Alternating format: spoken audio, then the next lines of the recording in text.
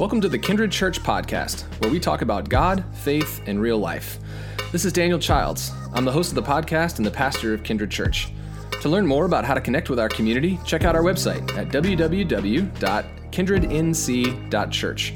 You can also follow us on Instagram, Facebook, and YouTube. We're glad you've tuned in for today's episode.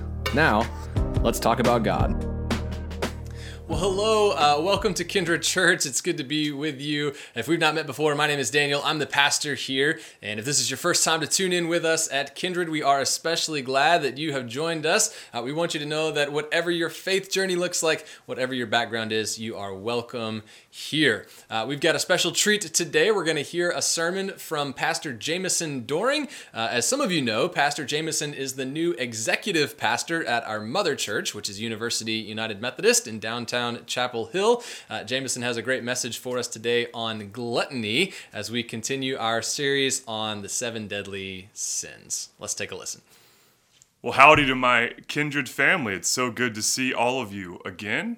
You may have met me before, but my name is Jameson. I'm one of the pastors here at the church. I actually serve at University UMC, but one of the beautiful things about our community is that we have relationships across the Durham Chapel Hill area, and I'm so thankful that Daniel has invited me to be with you to preach on this week's sin, which is gluttony. We continue through our series looking at the 7 deadly sins, these things that were created to give us focus points for how not to be in this world. And so today we tackle gluttony. Gluttony being one of those things, when we think about it, perhaps it already conjures up images of cheeseburgers, hot dogs, soda, ice cream. Is there something that you crave and really desire? I know for me, and it's interesting because our Kindred family meets on Sundays at a place where I had a deep craving, which is the movie theater. I love movie theater popcorn. I don't know why it is, but there's something about the crunch, the butter. I'm sure there are doctors and folks who are skilled in health professions out there that are listening that would tell me it's not good for me, but I figure you got to go down somehow, so why not with a little butter in your arteries? And one of the things that was great about the Carmike, as the AMC was called when I was in seminary, is they sold these huge buckets.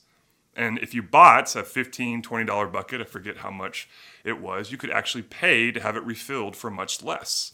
So a little bit of put some money down now, and then later you could reap the rewards by having cheaper refills.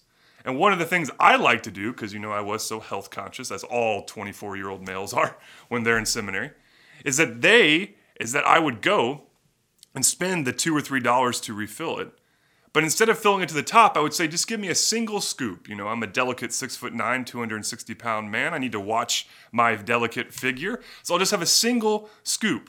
Now, what I would do afterwards was be able to spread the butter much more evenly across all of the popcorn. One of the things you forget is if you put too much popcorn in a bag and you try to put butter on top of it, it doesn't seep equally through the layers. You got to have one solid layer and then put the butter on top of it, for those of you that were curious about my strategy on that front. But that particular day, the young gentleman who was working the register looked at me and said, "Sir, I don't think I can do that." And I paused. I was already thinking about grabbing my popcorn. I was almost late for my movie. And I said, "What do you mean you can't just give me a single scoop?" He's like, "Well, I think I'm required to fill the bucket all the way up to the top. I've got to give you as much popcorn as I can. It's got to go to the top." And I said, "Listen, I've come here so many times before. I pay my $2 or $3. I get the one scoop. The butter's properly distributed. It's fine." He's like, "I'm going to have to call my manager."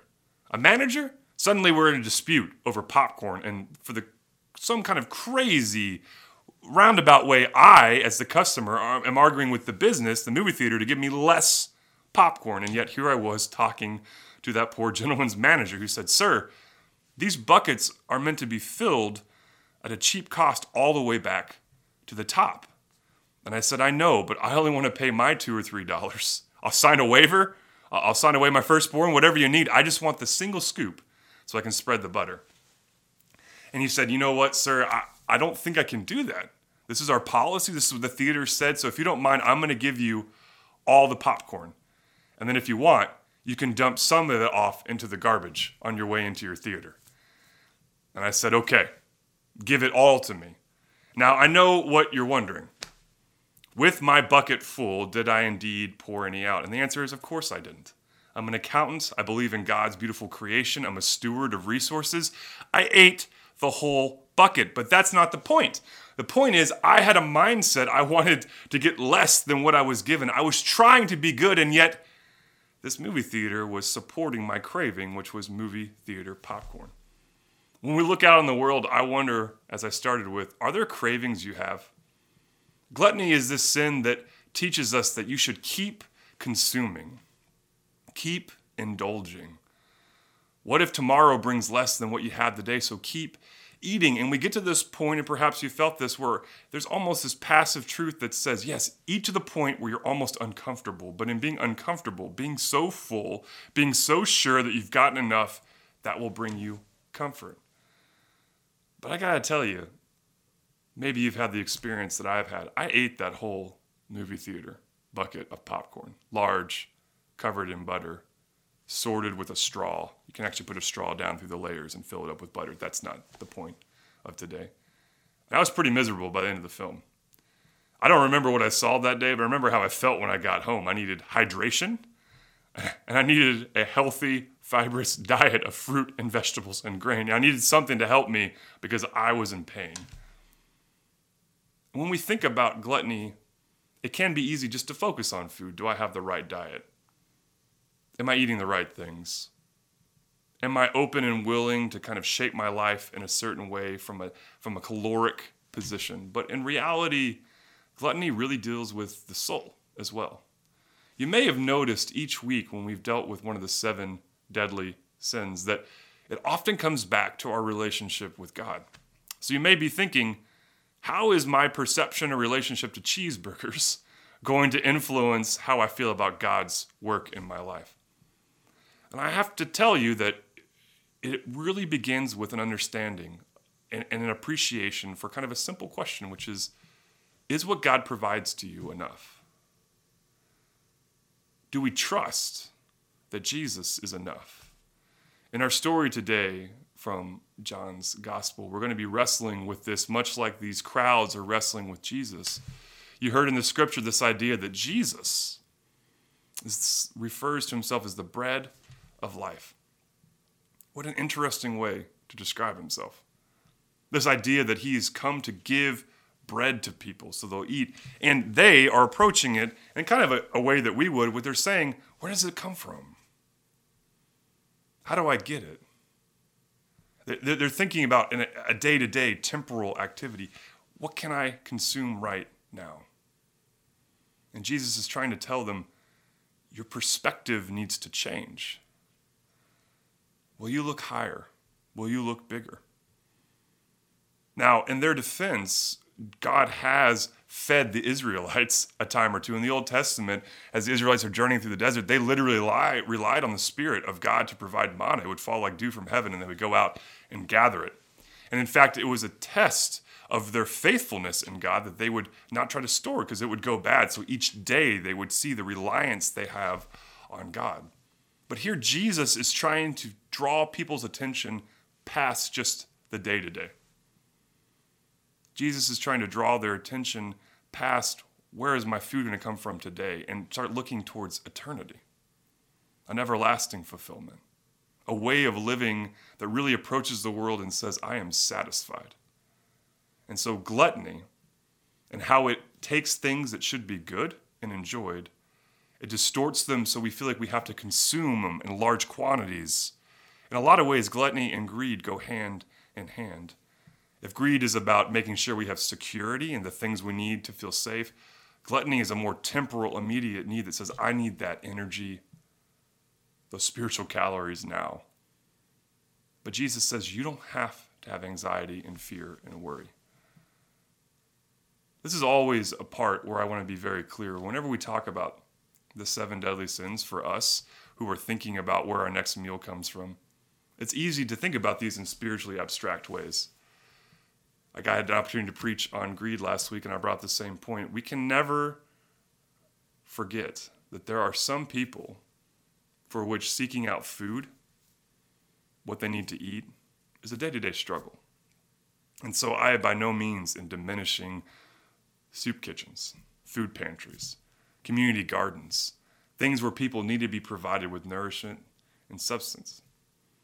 What I am saying, though, is that we, as all Christians, are brought into a reality that what Jesus provides, this bread of life, fulfills us in such a deep and complete way, a way that no other bread can. Not even the best movie theater popcorn can. And so while there are immediate temporal needs for food, Jesus looks at us and said, but don't you want something that's everlasting? I'm also reminded of Christ's words when he's in the desert and being tempted, and he responds to this idea that he can turn stones to bread, and he says, people don't live on bread alone. Again, this idea that what God provides, you need, you crave, you desire, and we don't have to hoard and consume to a level of discomfort, because what God gives should always make us feel comfortable and complete. When I was traveling one summer, I had the benefit of having a wonderful field ed in South Africa. Duke Divinity School has a long-standing relationship with the Seth Makatimi Seminary, which is in Pietermaritzburg, close to Durban, for those of you that may know South Africa. South Africa is a beautiful place, wonderful to visit. I had the privilege of getting to listen to Peter's story, hear testimonies about the battles against apartheid, and to really exist in a place where I was the outsider. I was serving in a circuit with a local Methodist pastor. He had 40 churches in his charge. 40 churches. I think he told me it took about 3 months to make it to every church. And what was beautiful about getting to serve with him for just a couple weeks is every service I went to, we both served communion, but also the service was not in English. It was in Zulu or Xhosa, some of the native dialects. And so I was forced to sit in spaces and places and think about, how am I being filled today? How am I engaging today? What is God trying to give me today? And finally, after a couple of weeks, I was invited to actually serve communion. And this made me really nervous. I had never served communion in a way. I'd never been a part of passing it out in a way where I couldn't speak the same language. And I was worried, what do I say? How do I pray? How do people know that I'm making a connection? And one Saturday afternoon, because sometimes we had services on Saturday and Sunday, we were traveling to a remote village to do some visitations. The pastor told me we'd be serving communion to a couple folks that struggled to make it to church. And we went into a home, and as I said, everyone spoke a native dialect. The pastor was really the only one there that was bilingual, and I always jokingly said, I spoke Texan and no one really understood that, and they spoke Xhosa and I didn't understand that. And so we're serving communion, and I'm going to pass out the bread, which resonates with me today as we talk about Jesus being this bread of life. And the only thing I could think to say, because I knew, was that the woman's name, who we were visiting, we were bringing communion to, her name was Violet. That was her English name. And so I just said, Violet, the body of Christ given for you. And I don't know if she understood anything else I prayed or said, but she understood her name. And when she looked at me, she seemed appreciative. I don't say this to boast or brag. I know it wasn't me working in that moment. That was God connecting with someone through something more than just simple bread and saying, Violet, you're loved. Violet, you're welcome. Violet, you're enough. And I left that place knowing that there is something out there in this world that's deeper than just your bucket of popcorn. There are things in this world that are more important and precious to us that allow us to feel like we belong, that we're desired, and that we can be filled with something that truly fills us beyond just the day-to-day into something towards eternity. So you hear this and you think, all right, how do I go out today from wherever I'm sitting, and how do I live like I've received this bread of life? How do I go out and act like I've gotten enough? How do I engage with this new reality that Christ invites us to? I'm going to use a word that we often use for food, but in that moment in the mountains of South Africa, talking and speaking with Violet, I realized I had never truly appreciated. I want you to go out and savor life. When we think of something that we savor, right, it often involves food, something that really tastes delicious. But what if we savored life when we're around other people? What if we had moments that were just as good as a medium rare steak? What if we had moments that were just as good as a fresh batch of ice cream? Moments you can almost taste because of the love and the relationship. Gluttony says you should consume and hoard and stock up and just eat until you're uncomfortable. But people call us to something different because of what Jesus has done for us. We are called to savor time, to make time, to enjoy the small moments, to recognize we have a God that goes before us, who's also with us. And in doing that, we take stock of our current reality and we say, this is good. This is right. God is in this place, and it is a delight to be with you. So, to go back to your question, how do you live this out in a day-to-day? Maybe when you go to lunch, make it a time that's more than just lunch. Share stories, share laughter, maybe even talk to another patron. If you're at home because of COVID concerns, perhaps you're still being mindful of our current environment. Maybe it's a phone call or an email or a FaceTime, but there are ways that we can be connected with each other where we say, I'm calling simply for you because of the relationship I want to have with you. And when we do that, the anxiety and the fear drifts away and we feel comfortable and confident in who God has called us to be. To that end, will you pray with me?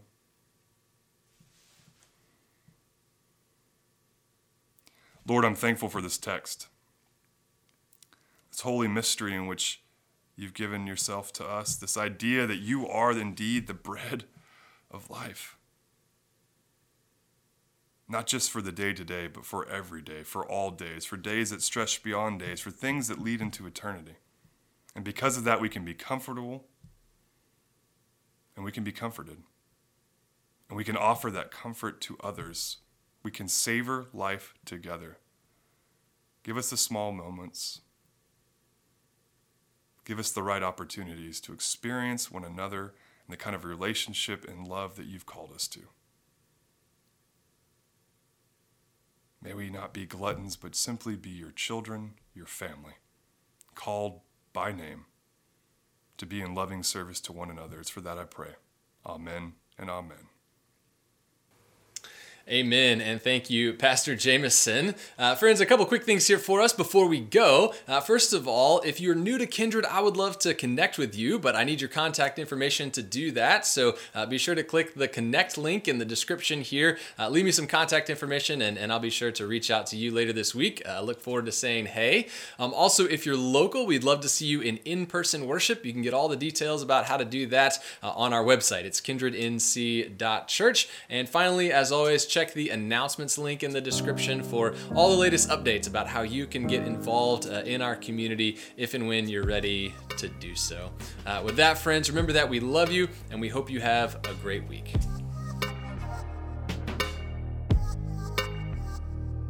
Listeners, this free resource and all of Kindred's ministries are supported by the generosity of people like you. Your giving changes lives, and it helps us to share and embody God's love. If you'd like to make a donation, you can do so on our website at www.kindrednc.church. Just select Give. You can find lots of ways to connect with our community on our website, as well as on our social media pages. Thanks again for listening, and we will catch you next time.